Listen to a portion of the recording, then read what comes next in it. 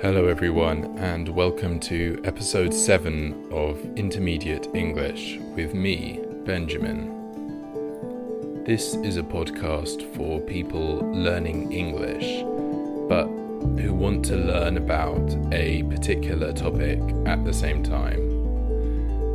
Today we have a special episode focusing on the coronavirus pandemic, also known as COVID-19. We're going to be talking about the nature of the virus, how it has affected our lives, and what we can do about it. Later in the episode, we'll hear from Dr. Henry Lawrenson Schafer, who is working with the World Health Organization in its coronavirus response team.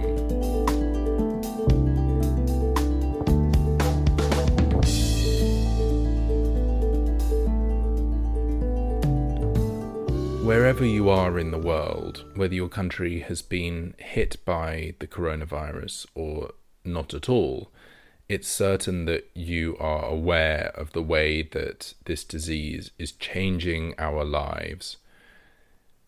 The coronavirus is one of the most significant pandemics, if not the most significant, in the past century, the past 100 years. Here in the UK, we've been in lockdown for around 3 months now, and this means that people are required to stay at home and that only essential shops are open, so supermarkets and pharmacies, effectively.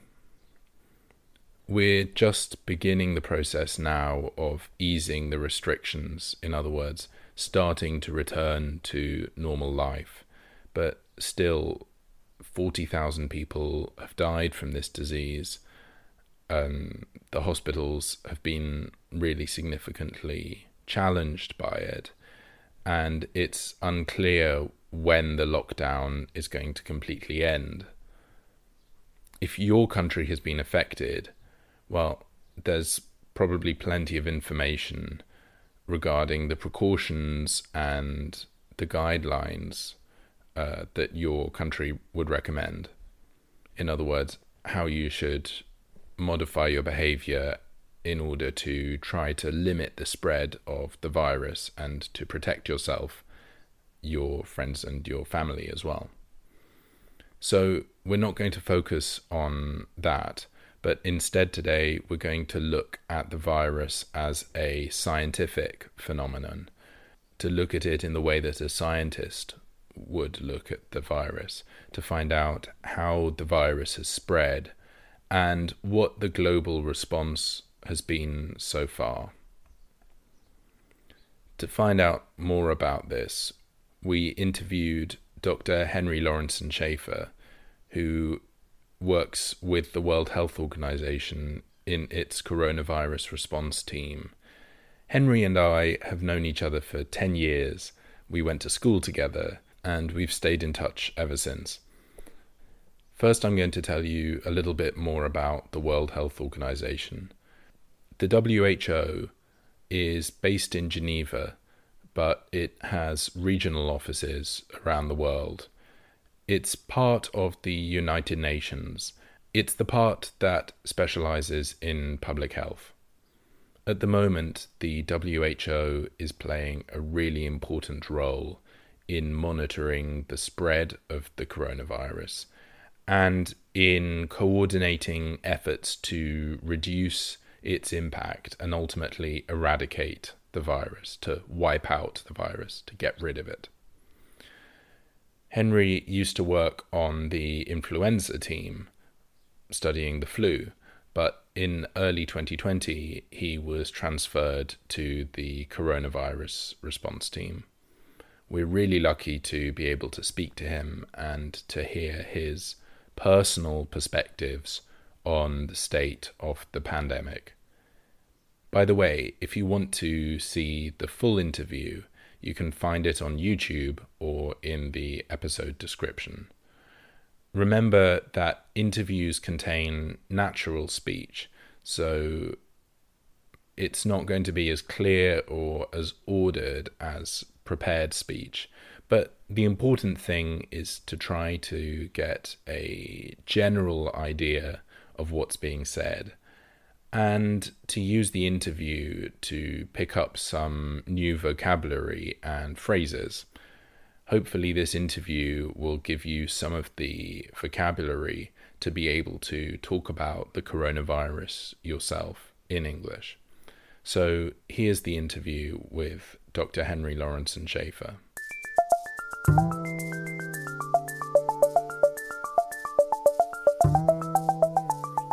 2020 is the year that coronavirus, also known as COVID-19, became a pandemic. So it became a virus that was spread globally.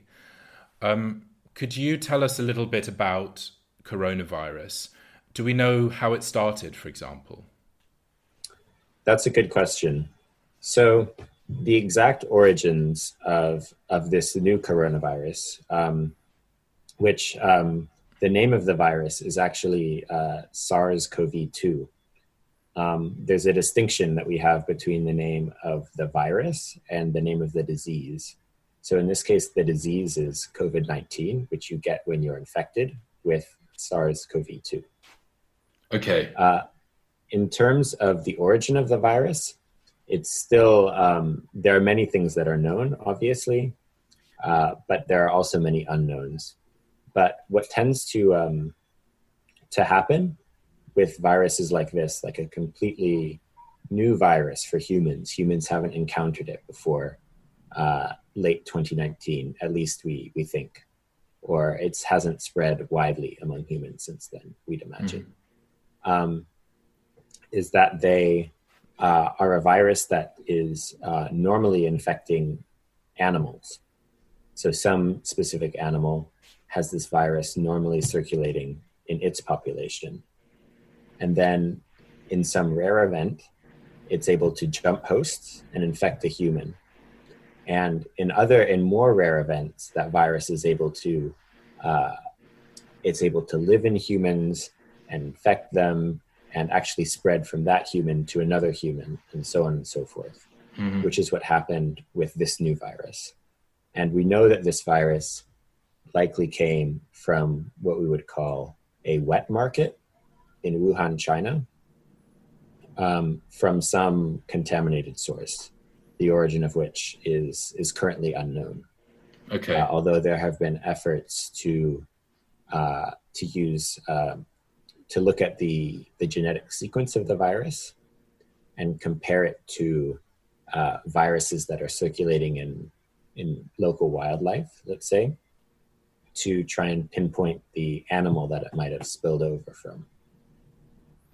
But the results of that presumably haven't come in yet. The results are inconclusive. I would say as of yet, they're inconclusive. It seems likely that its animal reservoir is a bat at this point. However, it also seems likely that it wasn't directly spread from bats to humans, and that there was actually probably an intermediate animal that was infected in this case. Although this is, again, not known for certain at this point.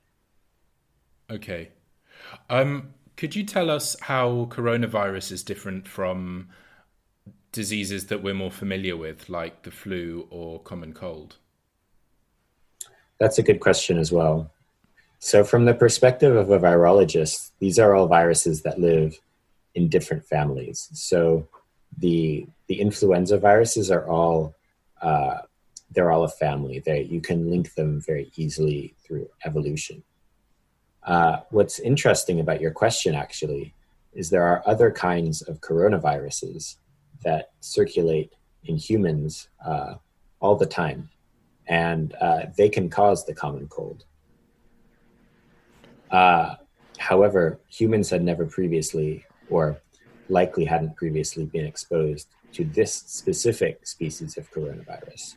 Or species isn't the right word, I don't think, but this type of coronavirus. Right. So coronavirus is actually a really big family of diseases, and the one that we're dealing with now is just one example of that.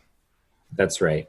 There are 7 known coronaviruses that infect humans, and 4 of them are normally circulating. There's this new one, so that makes 5.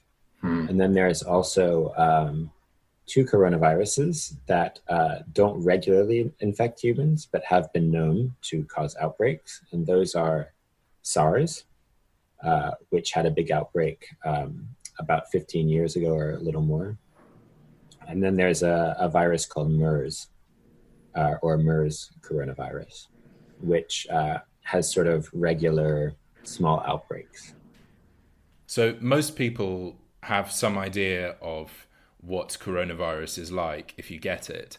But if someone didn't know what the disease is like, could you give some idea of what that might be? The most common symptoms when you're infected with coronavirus are a dry cough, a fever, and people often feel quite tired as well. And interestingly, one of the symptoms that was reported later in the outbreak was a symptom where people often lost their sense of taste and smell. Okay, and is it the case that coronavirus affects certain people more than others? Certainly in terms of severe outcomes to the virus, yes. What we've seen so far is that children, especially young children, don't seem to be very affected at all by coronavirus, except in some rare cases. And on the flip side, the elderly seem to be affected much more severely by this virus than younger people. Sorry, I can also add to that there are a number of medical conditions that seem to be associated with worse outcomes to infection with coronavirus as well, in addition to age. Again, there is a very long and exhaustive list, and I don't have them to hand, so I don't want to get anything wrong. But sure. Some of the more common ones would include obesity, cardiovascular disease, so heart disease. Is there a simple way to explain how a virus actually operates and how it spreads from person to person? Simple, I can try. So a virus is sort of like a little, it's like a little machine there. Very small particles, and they infect humans, usually in specific areas of the body or specific tissues. And then the way that a virus works is it needs to exist inside of a human to make more copies of itself, to replicate. So for a virus like SARS-CoV-2, which is causing COVID-19, this virus would replicate among other tissues in the lung. And so this virus would infect your lung cells, and then within cells in your lung, it will sort of hijack or steal the cell's normal machinery and use it to create more copies of itself. And then eventually that cell will die and release many copies of that virus.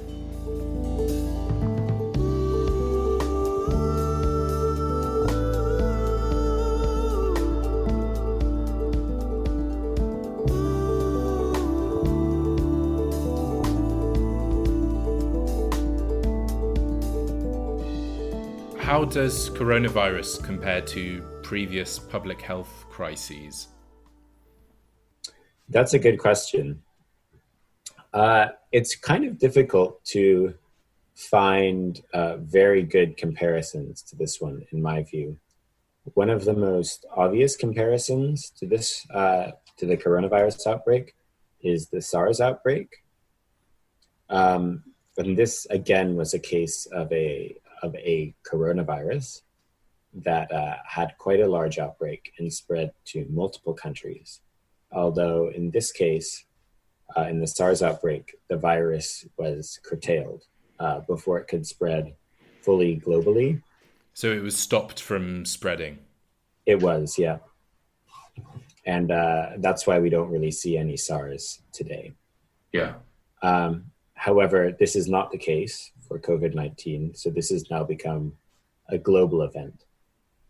And so perhaps one of the best, but not perfect comparisons to this disease or to this pandemic would be previous pandemics of flu. And so there have been a few of these in the past 100 years. The most recent of which would have been the 2009 swine flu outbreak.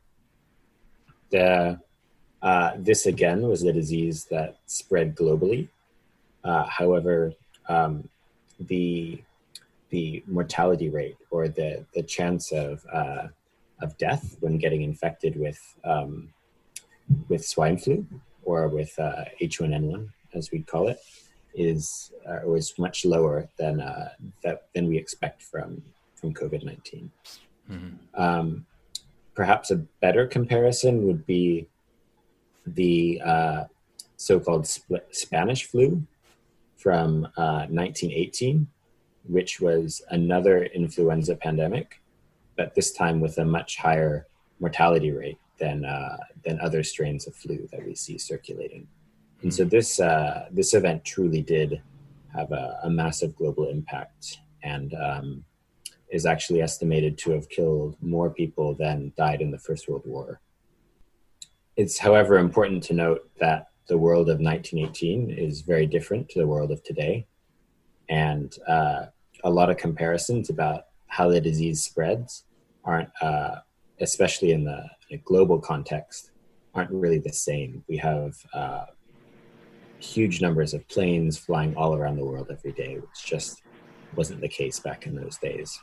And these are really the driving force by which the virus is spread around the world. So the intercommunication between different countries and different people today means that a virus is able to spread a lot more easily than it did in the world of 1918, 1919, where there was less travel and maybe less physical contact. Well, in some ways, yes. But in other ways, in 1918, our understanding of viruses was basically nothing compared to what we know now. So while we are now much more connected than we were in the world of 1918, we also know a lot more about how to stop the spread of viruses. And we have much better medical care as well. So these things all, I wouldn't say they balance out, but they're not comparable in either sense, I would say. Mm-hmm. I want to ask you a couple of questions about the future of the virus. And I understand that this is very speculative and that, in other words, we don't necessarily know everything that there is to know about it and that there's a bit of guesswork involved. But is there a cure for the virus, and can we find a cure for the virus? So when we speak of a cure for the virus, we would likely be talking about one of two things. The first of which would be a vaccine for the virus, and the second of which would be some form of medication that we could take to, once you had the virus, or maybe even before you had the virus, which would reduce the effects of the infection. And when it comes to the vaccine, there's a lot of work being done at the moment to try to create a vaccine for the coronavirus. However, there are no vaccines as of yet. When it comes to medication, there have been some somewhat promising trials, although there's been no, let's say, silver bullet. So nothing which has solved this problem immediately and decisively. We're still waiting for that. Yes, that's exactly right. Thank you so much for speaking to us today, Henry, and for giving us your perspective on the virus and the state of the pandemic right now. And we hope to speak to you again soon, maybe when this is all over, and we can talk to you about whatever you're working on then. Thanks very much, Ben. It's been a pleasure.